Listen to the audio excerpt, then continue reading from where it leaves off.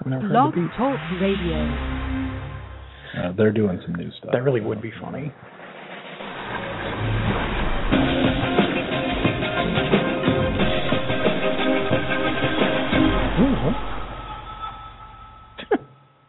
Hello, everybody, and welcome to RU Instant Reaction Review. This is a sweet and rare special primetime edition got going on at 7 p.m., which, it's a little late for us. We're old people, but we are not, actually, I'm not, anyway, that used to the whole late night thing. Yeah, it would be awesome if we changed our lead-in music to, like, the On Golden Pond theme for this special edition only. The old people edition, version. No, this is when all the young people listen to the shows. That's why. See, we're on too early, usually. Right. Anyway, I am RUScreening.com's own Mark Eastman, and with me, as always, is co-host extraordinaire Shane Leonard. Hello. That was sad. That was. I was thinking of something else. That was like hello. Hello. That was a very special, sad On Golden Pond. That's my Monday night, 7 p.m. Hello. And this week we're doing Kick-Ass 2, so the whole On Golden Pond thing is especially apropos for Kick-Ass 2. And, I think, actually, we've got virtually nothing to talk about otherwise. I don't know that there's anything coming up. I'm going to say it again that we do have a contest going on. I may have to say this at the end of the show this week too, because we need more people to enter, and some people missed the first couple minutes. The phones are open, the chat room's open. We have a contest going on where you can win every movie we review this year on Blu-ray and have it sent out to you as it comes out. And for those things that are already out, boom, we'd just be shipping them to you right now. But you can win every movie we review this year. And go to RUScreening.com, check out any of the pages that relate to our podcast, and they will tell you how to enter. And it's very simple to do and requires virtually nothing, really. You don't have to give us all your information so that we can sell you to listservs and stuff like that or anything, but we were just talking about that. I know, which is kind of weird. Anyway, I don't think there's anything else going on. We surprising lack of emails this week. It's too summary for people to be bothered with sending us any crap emails or caring what's going on in the movies. But I will say, I am actually pretty surprised that The Butler won the weekend. I thought that did was it? I haven't looked at it yet. Strange. My whole week's been off. There's something about. Did it win it sizably? Not really. It was a pretty slow weekend. I think it had like 25 million or something, and that won the weekend. So it's like, hooray for you to win that weekend. But still, this is a Kick-Ass 2 should have done better. There's a very strange kind of confluence of events where. Some early critics were really bagging on Kick-Ass 2, and I don't know, Jim Carrey didn't like it. There wasn't enough response to Jim Carrey not liking it. Who knows what it is? I'm not going to give that a lot of credence. But not that many people went to see it. Something happened, and not that many people went to see Kick-Ass 2, which I find pretty surprising. I thought, with the number of people who loved the first one, I would have thought that no matter what critics said, there would have been plenty of people to go see it and just say, whatever, I don't care what the critics say. Because it doesn't stop them from other things. Did the critics really influence anything? I don't know, but somehow or another, people didn't go. So this is a weird time of summer anyway. As you know, you took a kind of mini vacation with your family. This is right before.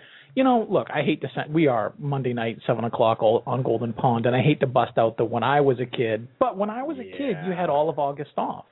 You went to school after the first week of September. You got out June. You had months. Now, people are going to school next week. Well, so this not last only that, week is but like one of those. That's a whole crazy thing because, like, right here, it's still the beginning of September at least. Yeah. But there are all over the country and everything. There are, we're from Phoenix. Back in Phoenix, people have been in school since the beginning of August. I mean, and I'm thinking that is insanity. That's weird. Incarnate. I don't know. Anyway, but yeah, this is kind of a weird time in the summer, and it's I think just, a lot of people went on vacation genuinely for the last week of their vacation, even though it's this is the end. Right. We have to get something out. Everyone's at the beach. Right. No one cares about movies. I mean, the winning movie only made $25 million. So that is nobody not went anyway. Summer hotness happening, no matter what the movies are. Yeah. Even if there's a bunch of garbage. You know, most weeks it usually clears 40. Most weeks that aren't like March or February or something, you get something better than that. So it's a very strange week, and hopefully we will convince lots of people to go, or at least I will. I don't know. All right, let's go. Let's hear your ratings then, Captain. I loved it.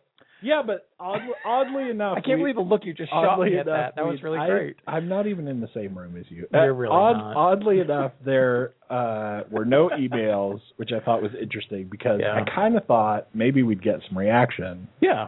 Last week, because we got into all kinds of discussions. Right. It was a crazy time. So, click the button right now and listen to that first if you missed it. We didn't get any emails, but I did get man on the street kind of confirmation, and everyone thinks you're crazy.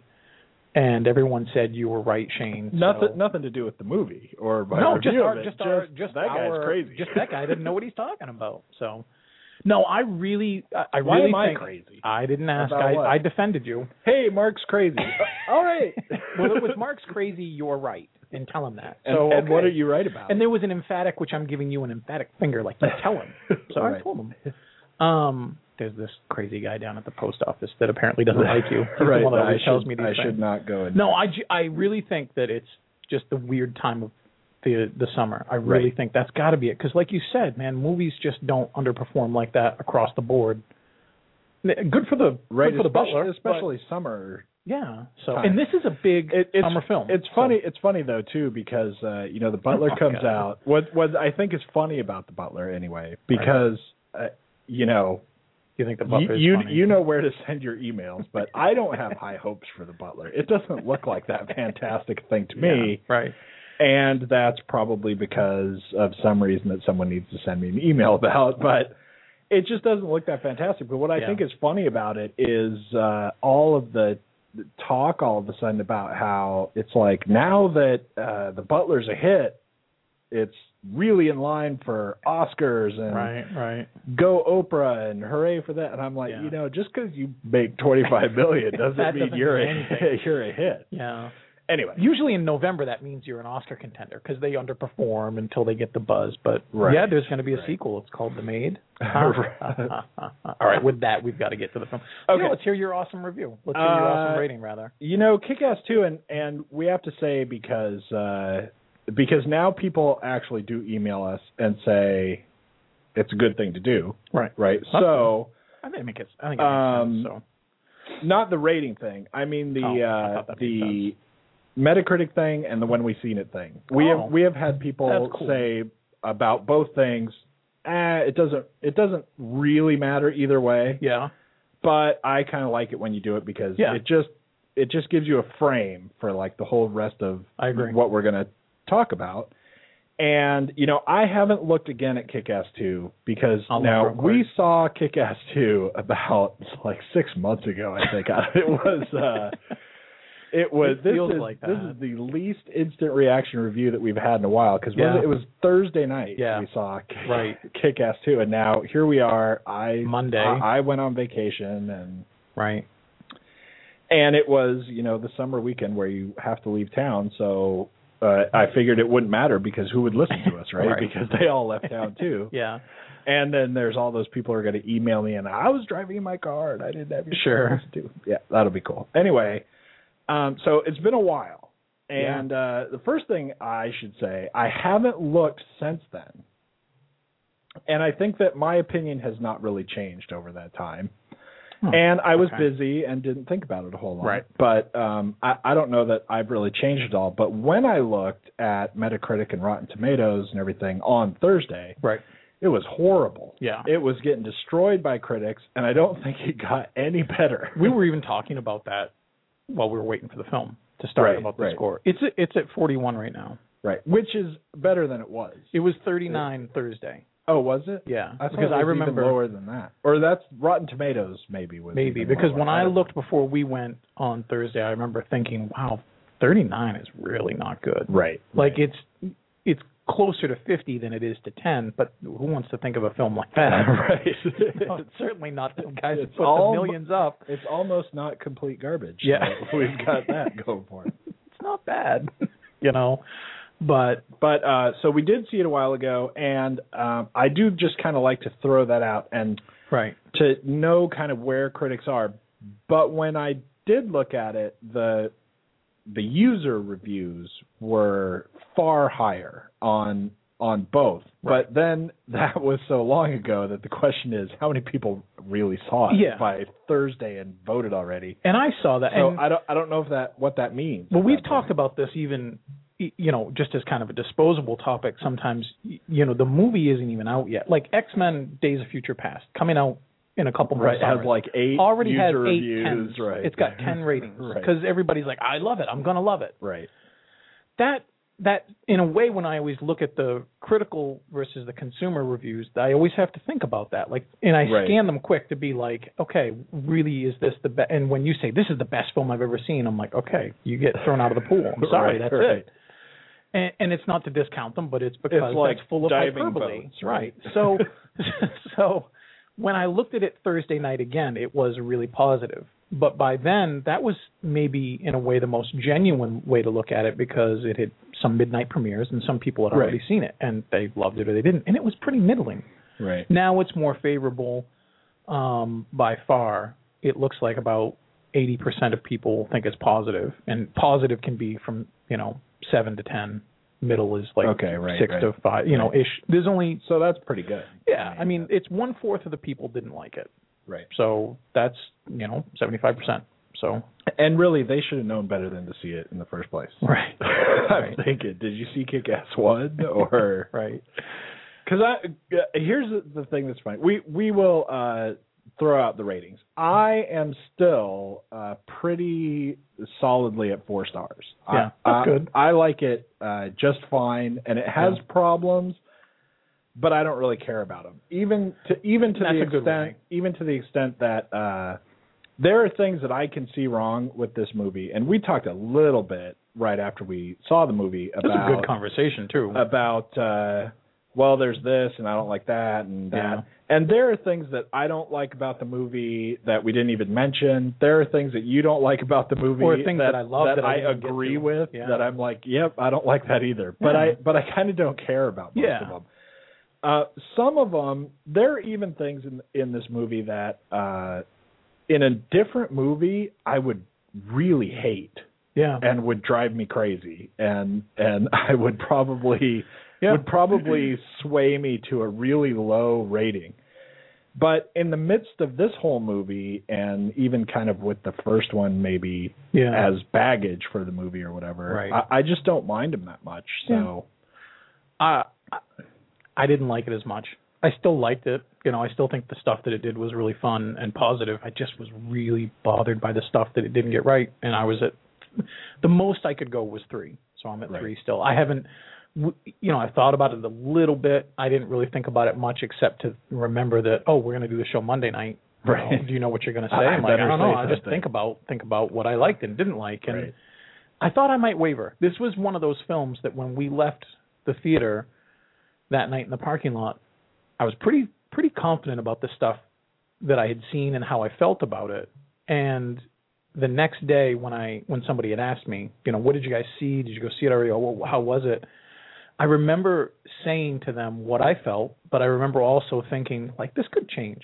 I could sweeten on this. I don't think I'm going to sour on it much more, but I could sweeten on it. Well, you were already saying, I think you got all the negative out of your system at that point. There wasn't a lot more negative stuff to and the funny thing is I don't have a huge laundry list of negative stuff. It's just the negative stuff that I found really pulled me out of it in a way that you could just go right over. Right. Like you didn't even look in the rearview mirror at it. You're like, yep, that sucked, but let's go. Right. And I was like, man, did you see that? Why did that suck?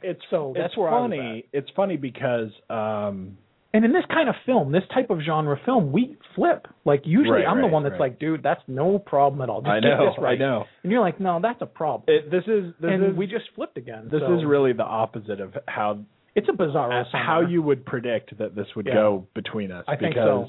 You know, especially like if we have like a horror movie or even when we had like Superman, and I was like, yeah, but I hate those things, and they drive me nuts. But even to the extent that there's one thing about the movie. So I mean, okay, it's like the continuation of the Kick-Ass story, right? And what we end up with in a way is that we just kind of jump really fast in the opening of this movie. Yeah.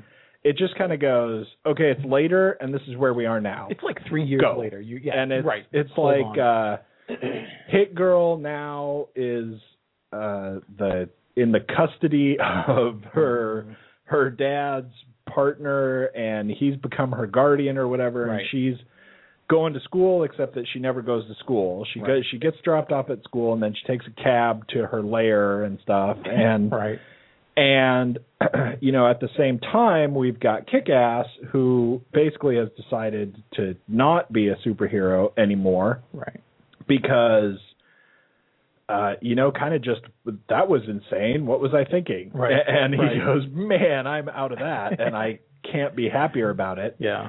And in the meantime, I guess the legend of him has like spawned all these other people to become vigilante superhero type people. Right. And then we get this very quick kind of, so this is where we are, and then it just kind of goes bam. Here we are. Go. Yep. And we just like jump right in, which I thought was kind of cool. I did too. I thought it was unexpected. It's like I expected there to be, we have to babble about stuff for a while. I thought there was going to be like it just goes wham. Yeah, right. Get ready. I thought it was going to be like a comic montage, like really homage to the medium, and something that would kind of like how they did it in the first film. At least give us a whole bunch of specifics of what came in between. Right? It would just go this and this and this and this. Nothing like that at all. Goes, this is where we are. Yep. Shut up. And watch. Right. And I thought that was pretty cool. But so what happens is that ultimately we kind of go through this weird little quick-ish phase where he decides he wants to do it again because he sees too much stuff happening and starts thinking, why am I not doing this? And especially since there are other people doing it and have been for a while, because it's a while. Yeah. And it's even to the point where there are other people who are kind of like rising up in the ranks of being the vigilante crew to some extent or another. And then Hit Girl is still doing what she does. And he, I guess, sort of just knows or whatever. He starts talking to her again and says, I want to do it again. Don't you want to do it again? And so then they go. And what's weird about it is when that scene happens and she's getting in the cab as usual and everything, it almost seems like they've never talked in between. Like they don't really have any sort of relationship with each other. Like they don't really, I don't know. It seemed a little odd the way that happened. Not necessarily in a bad way. It just was like, I don't know. Wouldn't they have kind of... They do, clearly, because the very start of the film is what people see in the trailers anyway. The very start of the movie is her shooting him with a gun and then shooting him again, and then we get credits. Right. So we do want... And it's not a... And then it goes back. Right, and then it comes forward, and then... But that's not before the first conversation they have with the cab. That's actually afterwards. This is part of my irritation with the film. That's actually one of the things that I think is kind of funny because I'm getting so sick of movies doing that. Yeah, they love it. And yet they did it in like a way that I was actually okay with because it's like they did it and yet didn't do it. Yeah. Because they don't give you anything in that scene. It's not like the scene that's way at the climax of the movie or something or when we're so far ahead that you know, like we have to get to this like huge point and then you'll see that scene. Right. It's just this is a scene that's going to happen in like 15 minutes. Yeah. It's like we're doing it and yet we're not doing it. Right. I don't know. So that's anyway, that's weird. But so then they start training together and working themselves back up. And I thought actually all of that stuff was really awesome. I thought it was great, and I even thought what they didn't do, which was a little frustrating, but it would have been predictable. There's the hint there that in that training that they're having like the awkward teenage crush romance start. Right. Because there are moments when they're just beating the crap out of each other. He's learning everything and from her, rolling and then they're around rolling on the around, ground, and then they stop and they're taking a wind. And you would think that would happen. Right. And it didn't. So. And it's not that it doesn't happen then. It just doesn't happen. Right. Well, I mean, it kind of happens at the very end, but we won't jump to that. But really, I was like, and yet, wow, what a and weird yet thing. Not really. And not really, yeah. You know, but so I agree. That was actually really cool. But all that stuff was all cool. that stuff was really good. And then so Kick-Ass is like getting back into it, and then we come to the point where she gets out of it. She gets pressured by her guardian Marcus. Right. I mean, kind of like pressured-ish, and she makes him promise. And well, the weird thing is she succumbs to. Real quick, not to totally hijack the moment you're in. But no, that's cool. There's a maelstrom of things about the film I loved, and we talked about this. And there's all these hints and ideas that it proposes, and one of these is peer pressure because it's going to take place in high school anyway. Right. She succumbs basically to a form of peer pressure from this guy who throws her dad's death in her face and says, look, your dad said I was the boss and to do what I said. I want you to do this. You're not doing it. What are we going to do here? There's parental things. There's teenage angst. There's all these things all around, and it really works because they're all good at selling it. Right. And there's that moment where he finally just convinces her, because it's not the first time he said, look, quit being hit girl. Or I'm going to take away your, motorcycle key or whatever. Because that's really clearly been going on the entire time. Right. And he's clearly, worried about her. But he finally breaks through and says, just try being normal.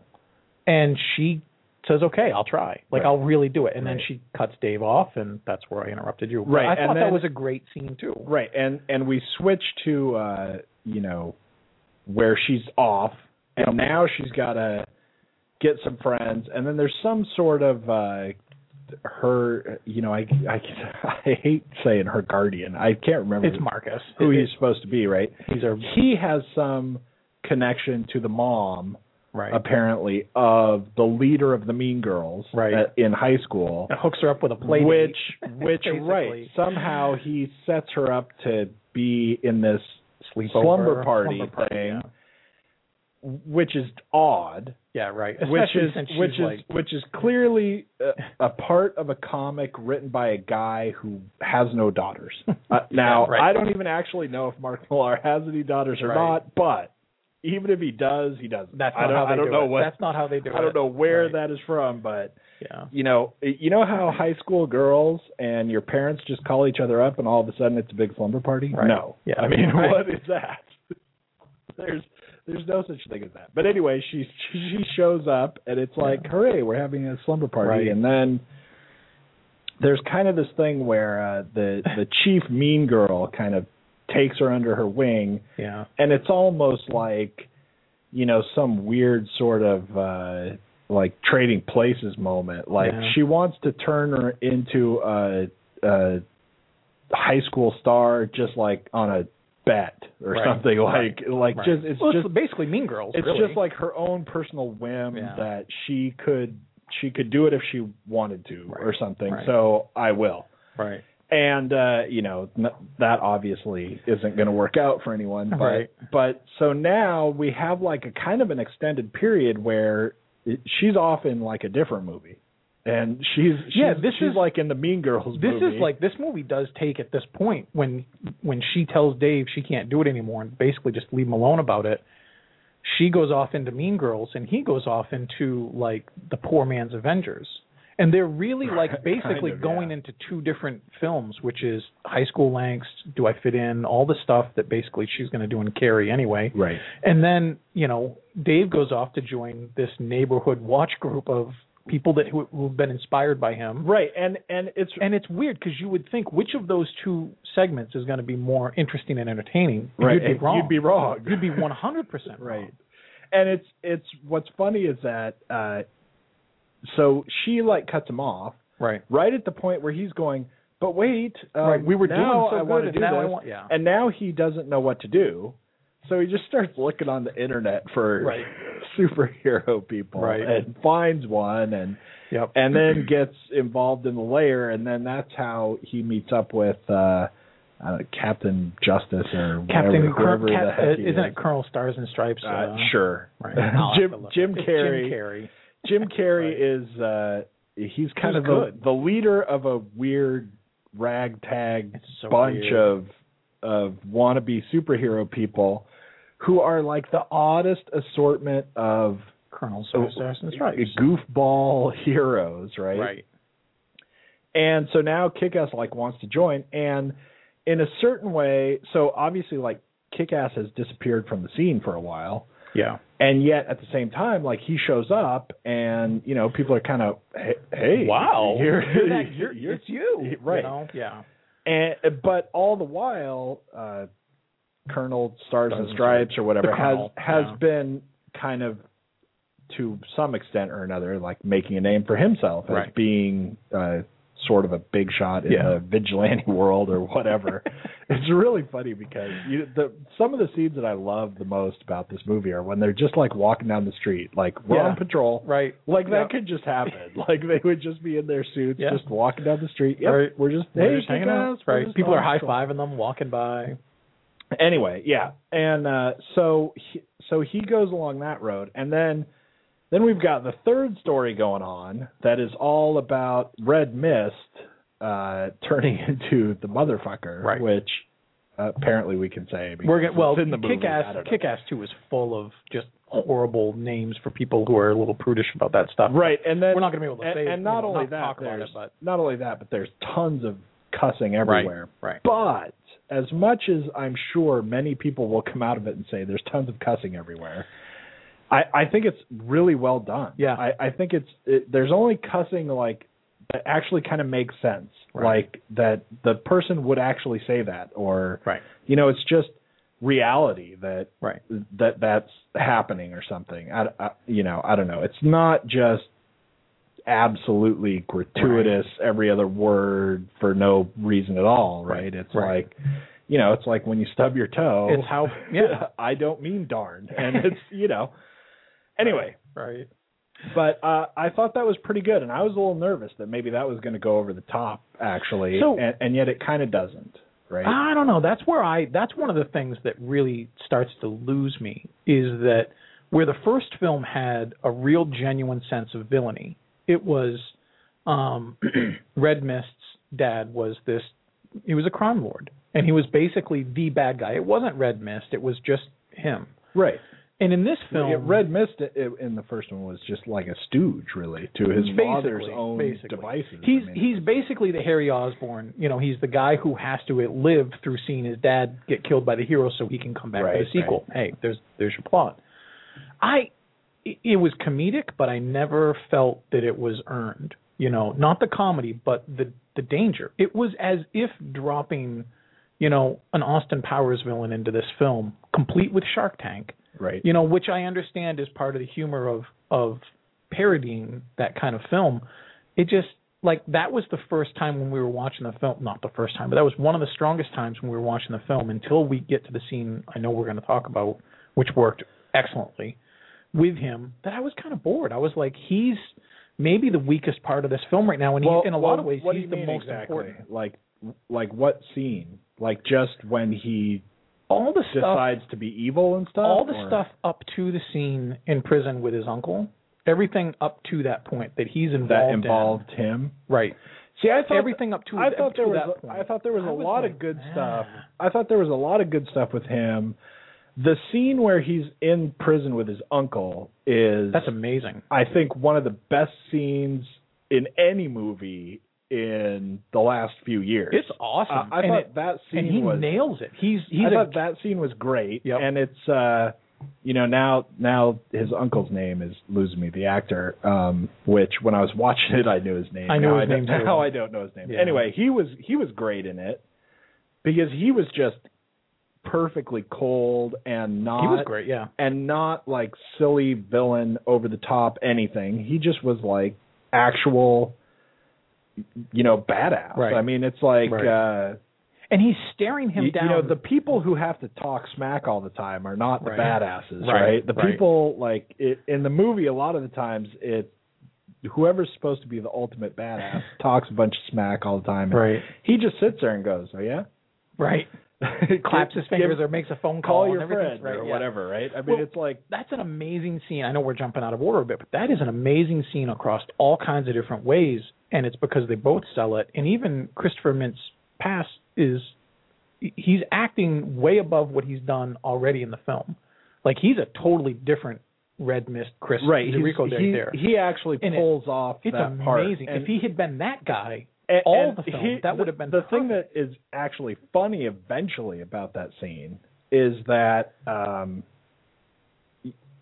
me the way that it all goes wrong with him is one of those things that I'm willing to let it slide. See, this is because still, if you really look at it, he walks into that scene from a whole other movie, and he walks out of that scene into a whole other movie. Because I agree with half that. Though. When he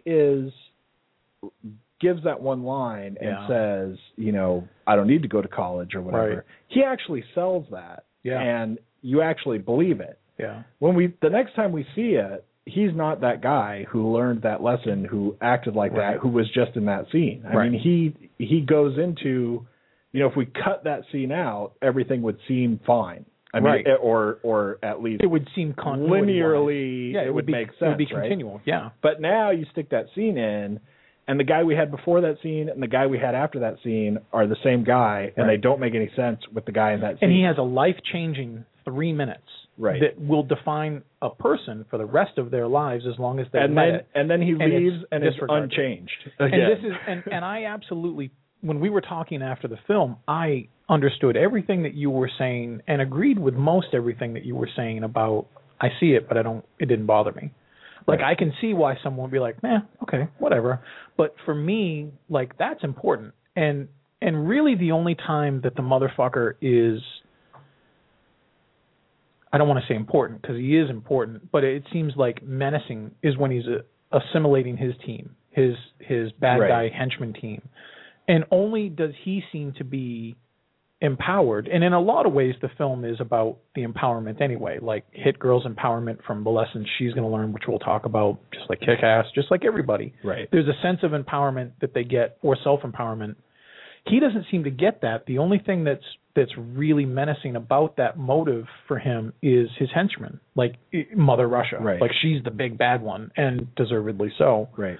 But I never was sold on the whole notion that in a film with that kind of vibe that it wants to put forth and a tone that it wants to put forth, that he's the guy that's going to carry the banner of antagonism. And it never sold for me until that scene in the prison. And I'm like, now we're going to get the motherfucker. We're going to get him. And then we didn't. He's just gone. And that bummed me out so much. And see, I think it's a weird thing to try and mix these two people, like that scene and the everything else but that scene. Right. And see, the thing for me is like I was okay with all of the other stuff. Yeah. Except the only thing that kills it for me is that scene's in there, and it makes it difficult to be okay with everything else. Right. And you were more like not okay with everything else. I was okay. What I'm saying? Well, kind of. Like I actually liked the idea that ultimately he's kind of a boob. I mean, he's like a buffoon, and he's like the sort of I don't know, ultimate like rich spoiled he's a bastard, right? Yeah. And all he has is money, and he has all this like anger that he doesn't know what to do with and everything, and he's like some like perfect weird archetype of something that there is no thing itself. Right. There's only him being the pinnacle example of it, except that there's no actual thing. Yeah. And he wants to be the super bad guy. Yeah. And we even like run through the steps, right? Yeah, and I liked those. Where it was, I thought it was when he's getting awesome. trained by the MMA guys and he's just getting smacked around. Right, because he goes, I can beat this guy. Because what he does is he goes he goes, look, I don't care what it takes. I want to be able to kill Kick-Ass with my bare hands. Right. So you get me a bunch of people to train me and teach me everything. And he goes, and I'm going to learn how to kick his ass, right? Right. And you're going, okay. Right. If I was uber rich, I would say, hey, I'll get the best trainers in the world and take a couple of years and figure out how to do it, right? Yeah. Except that's not going to work for him because he's a wimp. He's an ass, right? And he's not only a total wimp, but he's just he's got like kind of a short man syndrome, kind of hatred of everything and, instant gratification thing. Right. And so he goes to like his first training and goes, screw it, I'll just buy everyone, right? I mean, he starts getting his ass kicked and goes, fun. I have more money. Right. Well, his line is, you know what my superpower is? I'm fucking rich. Right, exactly. And that's actually a great metaphor for, some villainy. Like, right. I mean, whether you want to talk about it being MTV kind of villainy, the stupid, like, downgrade of society, or just, like, villainy, like Enron. Like, there's your supervillain. And I think that's awesome as a premise. Like, I'm just going to throw money at the problem.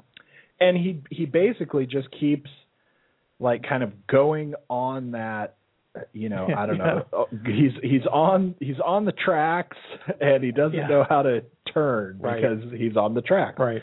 And he just keeps going with it. And he just goes, the hell with that. I'll just buy a bunch of people. Just go find me evil people and I will hire them. Right. And that's how I will be the king of the world. And then he goes to like his uncle. Yeah. And then he has the scene where we get the you don't understand what being a badass is, whether you have money or not. His uncle obviously has the money too. Right. But he's actually a badass. Right. And eventually, you get to a point where the other badasses around you will just take your money and then they'll have the money or something, right? Yeah. It's like lunchroom rules, really. It's kind of funny that things that this movie exposes in other movies, I think sometimes that it talks about, because there's always a lot of times you see like mob movies where you would think that there's something else going on in the mob other than everybody is trying to be the leader all the time. Right. And the only reason I don't kill you is because someone else would kill me. But if I had a way to kill you, oh boy, it would be done. Right. Yeah. Right. But that's not exactly what you get in the movies all the time, right? It's all the whole, it's all, I don't know, pretty and shiny or something. Like they're trying to sell you on the glory of being in the mob or something. Or like a movie where you have an evil guy like this, right? Yeah. Where people follow him and it's not just all about the money or something. I don't know. Anyway, but we kind of follow him on this whole trajectory.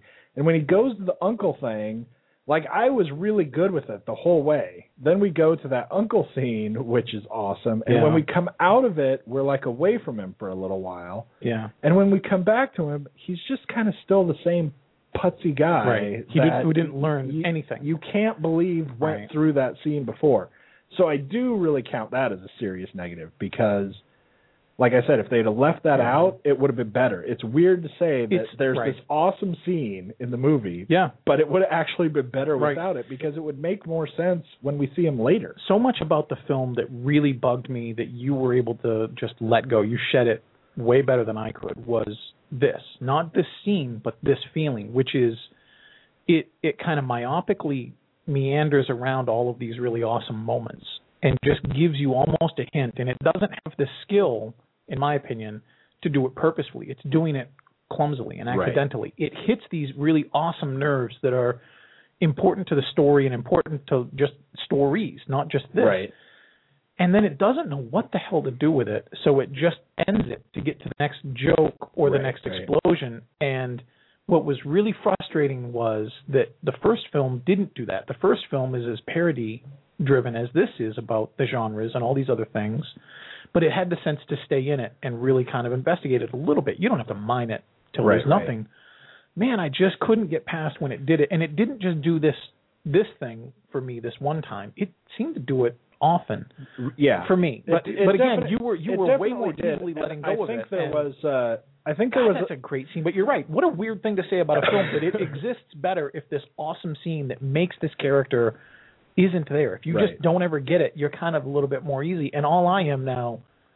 It's hyperbole, but I'm haunted by the film that it should have been now after that moment. Right, exactly. And I just didn't get it. And I agree with that, but it just doesn't take as much off for me as it does for you. Because I overall, that. there's a lot of fun, but there are a lot of other ways where similar things happen. Like when we have Colonel Stars and Stripes, and he's got his band of brothers or whatever, right? Yeah. Some of them are utterly ridiculous. Right? They are, and it's awesome. And I think it's both good and bad, right? Mm-hmm. I think it's good in a way because we have this one couple, who are I don't even know if they call themselves superheroes. I don't know. They signed up for MySpace and saw a note. Right. Basically, I have no idea, but their kid went missing and was never found, and now they've decided they have to do something about it, and this is sort of how they're dealing with their loss. Yep. Is that they're going to go out and hit the streets and try to make the world a safer place. Right. And that's just their own therapy, right? Yep. And we never do anything interesting with them. Yeah. And I hate that. Yep. It's good because they're there at all, and it's clever and it's funny, and it spins a whole silly wackiness onto everything that is very similar to like the first movie. Yeah. With look, this just crazy. Right. I mean, we're just doing crazy things because I can do crazy things if I want, right? Yeah.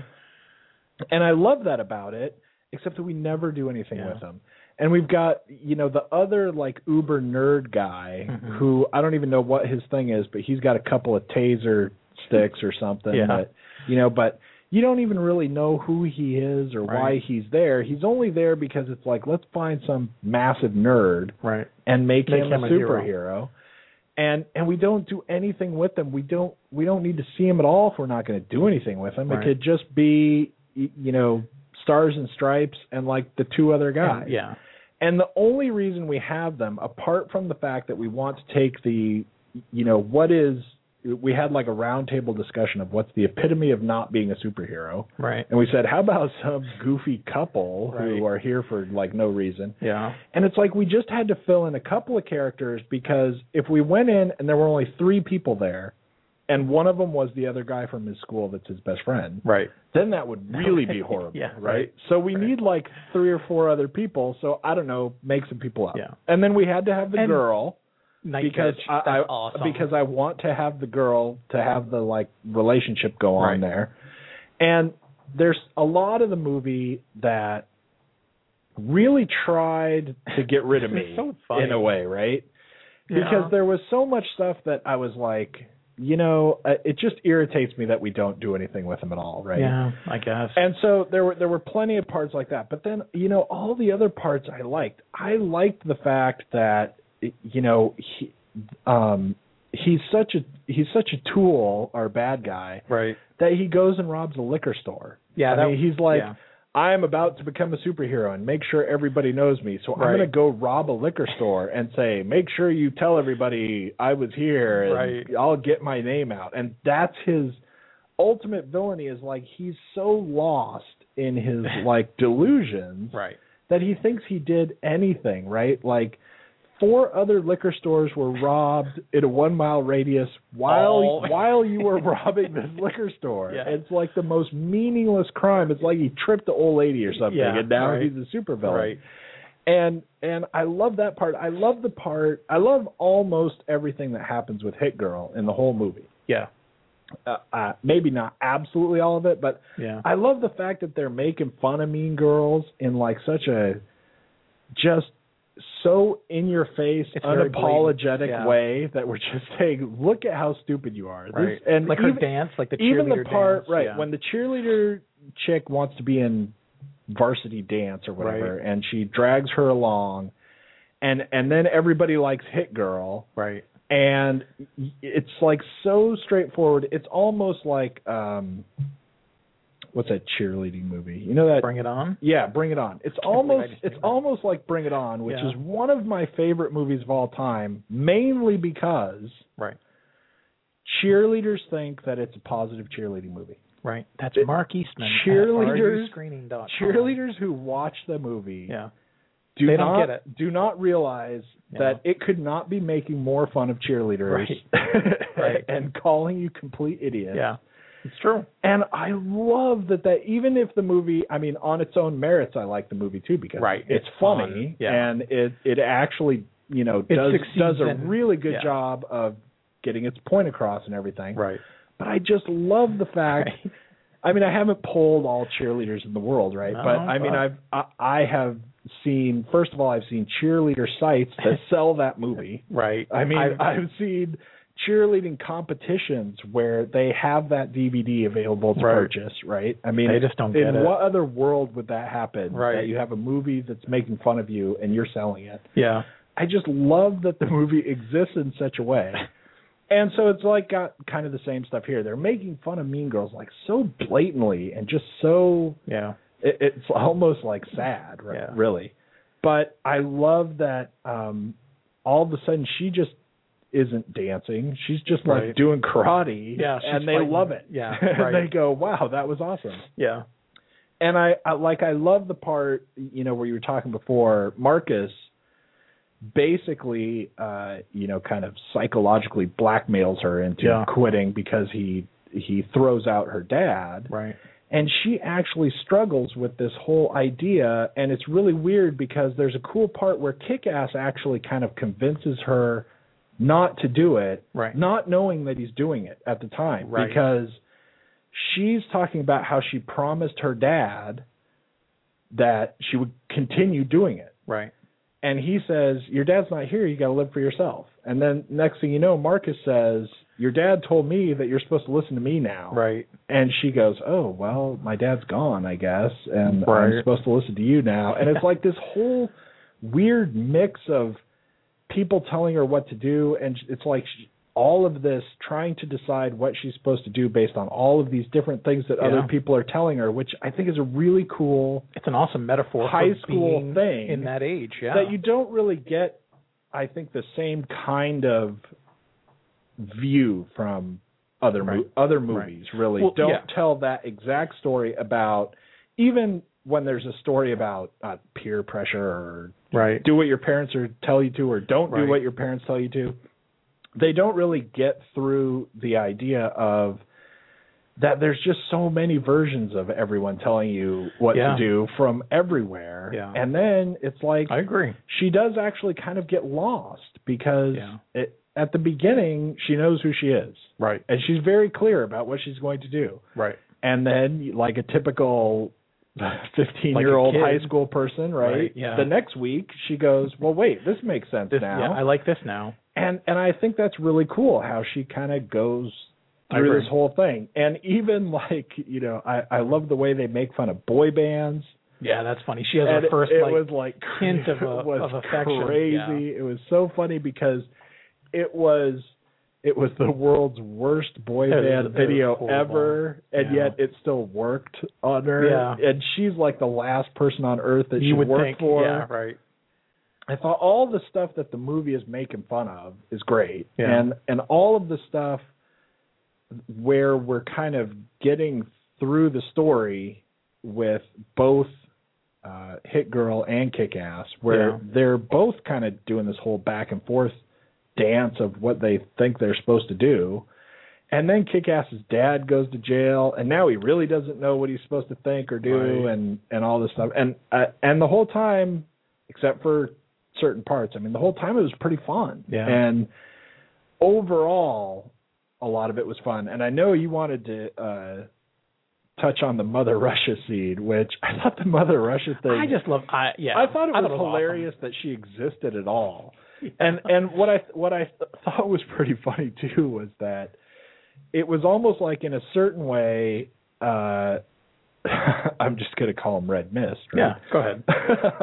Because we've only said motherfucker a few times. You can't say it again. No. All right. He like becomes his own metaphor for Mark Millar in a way, because it's like he sets out on this like course of, blatant stereotypical nonsense stuff where, that guy's Asian, well then he's Genghis Khan something or whatever. All stereotypes. Oh, she's from Russia. I don't know, Mother Russia or whatever. And his names are so funny. It's like whatever it is, it's some horrendous stereotype, and even like the first guy is like black something because I can't remember what his name is, but so he's a black guy. And it's like, all I can think of is black something. I can't think of any other name. Well, even John Leguizamo, who's his henchman, goes, dude, you got to be more sensitive than that. He goes, whatever. You Look can't at him. just do that. And it all turns into like this whole talking about myself in my comic thing. I don't know. I thought that was hilarious. And then at the very end, the movie does kind of start to lose me even more than... It's built up a very predictable premise, and it has to resolve it, and it is predictable. And that's the problem. And it doesn't get very far, but ultimately it is okay, but it's like, all of a sudden it's, West Side Story or something. I mean, they just line up they really opposite do. each there's other. A guy, right, and there's that's kind of and weird. it's a little bit goofy, except that built into that is the final like Hit Girl versus Mother Russia scene. That whole fight was awesome. I thought was really cool, and I'm usually like the guy who goes, "Oh my God, will you just stop fighting?" Well, one of your big things, and you've been really consistent about this since I've known you, and I'm sure before I knew you, but you were just like, look, if you have a 15-minute Matrix fight, at some point you're 13 minutes too long. Right. You just dazzled me great, but if you're both superpowered, then one of you is going to punch the other, and one of you is going to have to go down, or otherwise we're just going to swing pillows all day. And when fights like that come up in films that we watch together, I hear your bones settling, because I'm like, it's sometimes fun to watch, and you've got a point. But this was a very engaging and interesting fight. It was good. It deserves to be the exception to your rule, right? Because it was really. And cool I to watch. even agree. It was getting close. Yeah, to where I was about to go. They did it just right. To where I was about to go, come on. Especially because, eventually, you get hit with enough frying pans and, safes or whatever, whatever your... Like Roger Rabbit fighting. Whatever your goofiness might happen, eventually that's going to start to wear you down a little bit. Right. Right. But this one was, like you said, it was well-timed because it ended... Yeah. Just before I got there, just before I started going, come on, right? And not only that, but it was well done in the way that they kept hitting each other. You know what I mean? Because a lot of times it'll be like, oh, you've been stabbed 4 times, or you've been hit in the spine, or someone that should have broke your knee. Like, I don't care how buff you are, that took your knee out, right? And they didn't do that sort of stuff. Right. So that was really good too, because. You can be Arnold Schwarzenegger and, you still bleed out if I hit you enough, right? It doesn't matter how muscular you are. Right.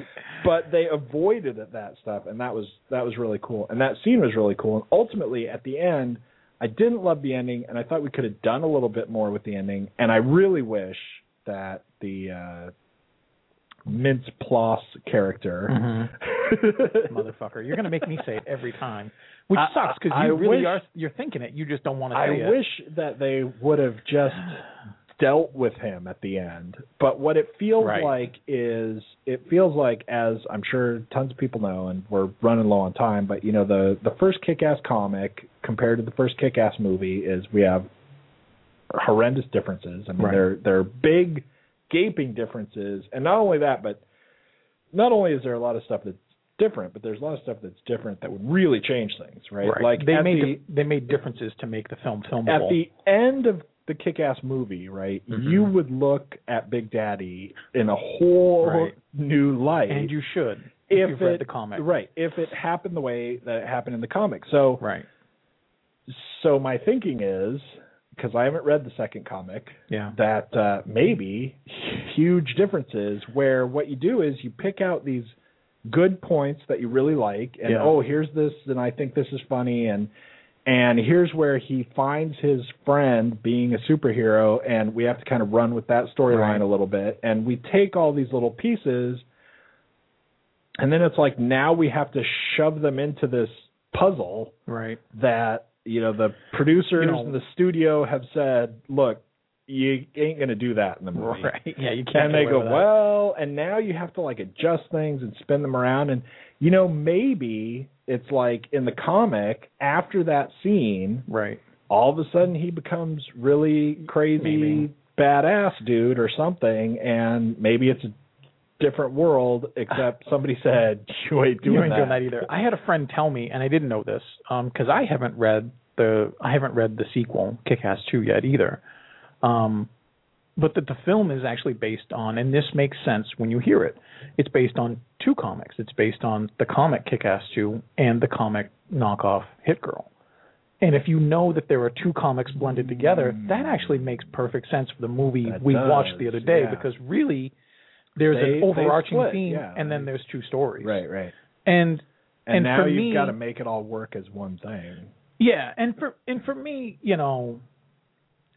I don't know. There's a whole lot of stuff. Like the end is a really good example, in some ways, about some of the stuff that I didn't like about the whole film, which is most of it is just these period moments that I felt that just weren't skillfully handled, and in a lot of ways that comes back to the guy that they have directing it. Yeah, this is one of these films where we've talked negatively and positively, but all the negatives I don't want to misconstrue for a second, so I'm going to clear it up. I thought the cast did great. I thought they did great across the board. I did too. I thought the story was interesting, and I loved the ideas that it was presenting, especially when it carried through with them, like the empowerment stuff, which is a quick aside. I actually liked, I agree with you. We're going to switch roles real quick. I agree that I wish they had done more with like the parents and the other people in the Justice League or the Justice Sidewalk League. But I actually really liked that stuff because those guys were all there to be empowered, like the gay guy, the gay hero. Who they said, you don't wear a mask. And he goes, I'm out of the closet. I'm tired of hiding. Right. Like that whole analogy and metaphor for what's going on is awesome. And I wish there was more to it, but apparently we've got to have more of the motherfucker doing stupid shit. Except that, anything more that we say about them, like you said, is less that we're saying about other people. Right. But by the same token, we get nothing at all about any of the villains except Mother Russia. And I thought there was a as good... the movie went on, and I thought this was like a clear failing that kind of did detract from the movie pretty much, is that by the time we get really close to the end of the movie, one of the villains would come up, and I would be like, "Who is that guy again? I have no idea who that's supposed to be." Is that the black guy, or is that the Asian Genghis guy? Yeah. Well, and we are running out quick. There was one quote I wanted to read, but for me, the whole thing was the director. That Matthew Vaughn, who did the first one and did an amazingly perfect job with something that's really hard. I think if he had been a lesser talent, which sounds like I'm insulting, the guy who did this one, I'm really not. He's just not ready for this. Then the first one would have been like this. And I'm glad it wasn't. But it doesn't have the tone, it doesn't have the heart, and it definitely doesn't have the urgency to me when it faltered. When it was working, it had all that stuff. But Chloe Moritz said something interesting, and they're talking about a third one anyway. And Mark Millar said, if you do a third one, that's it. Like, I'm actually done with it after that. It'll be all done. Right. And everyone's like, what do you mean they're going to die? And he goes, you can't live in this world. You're not Superman. Like, if you're going to be a vigilante without Batman's millions, like you're going to walk around the corner someday and you're going to get hit in the face with a shotgun, and that's it. So I thought this was an interesting quote after the fact. She said, I would only do the third one if it was logical. It needs to be a good script and a director, probably Matthew, meaning Matthew Vaughn. The third film needs to fully wrap up the series and has to be a good note to end on. I'm not trying to read into stuff, and I'm not trying to start a controversy, but to me, her saying that after the film wrapped, I think she saw the film that I saw, which was a lot of awesome potential, and the director just wasn't the guy for it. Right. That basically she's saying, if we do this again, and I will if the script is logical and good, get Matthew back, and I'll do it. Director. And I'll do it with Matthew. And in my regard for that is, I agree. I don't think certain people are, just because they're good at other things, good at all things. Right. This was a fairly good film, a little bit better than average for me, and I just got bogged down by some of the stuff that another director wouldn't have done. Right. And we're running pretty close on time, and I feel almost the same way. Yeah. And like I said at the beginning, the problems that I have, this is one of those movies where it's really going to come down, as trying to recommend this to other people, right? Yeah. It's really going to just come down to where are you on these kind of things, and how much of a person that will let things go are you? And you have to be careful, because normally I'm not that guy. You are. But you were. And you were. And we've totally switched on this movie. So for it's a some film. reason. It's a film for everyone. So it's tricky, right? So everyone will love it. Go buy it. Right. Use this code. Right. Yeah. No, but it is tricky, and it's a weird one. You have to. I think that. Okay, well now we're out of time. So goodbye. No, so we'll have to go over just a tiny bit from the live show. Thanks for tuning in. If you're Thank live. you. But no, I think the thing is on this one that I really want to say about recommending it is I really recommend going to see it, because I think it's a lot of fun. But also, if you're looking at the other critics like we were talking about, right? If there are critics, I think below I think we were talking about this before, below 40, I don't know what you're talking about. You've got an agenda, right? Right. You are clearly either you saw the first one and hated it, right? And then I don't really need your review of the second one anyway. Right. Or, there's some sort of, bandwagon you're trying to get people to jump on or something. I cannot for a minute imagine this movie being that low. Right. So, right. Anyway, I don't know. That's what we can just wrap up there. I think we covered it really well. I just wanted to say that. I think if you saw the first one, you're probably going to at least have a 3-star experience with it. Sure. And I would definitely recommend checking it out anyway. I would recommend it partially just on wanting to find out who liked what and why. Right. In a weird way, it's almost like a strange litmus test. Right. Just what's your interest? What did you get? What didn't you get? But yeah. All right. So next week, I don't even know. World's End? It might be. I think that's what it is. I don't remember. Maybe it's The Butler. Who knows? Anyway, we will see you next week. That'll be a great show, man. The Butler. That was awesome. We'll see you next week. Thanks a lot for tuning in. Subscribe and rate us and follow us and everything you possibly can on iTunes, Stitcher, Blog Talk Radio, everywhere else. Thanks a lot, and we'll see you next week. Bye.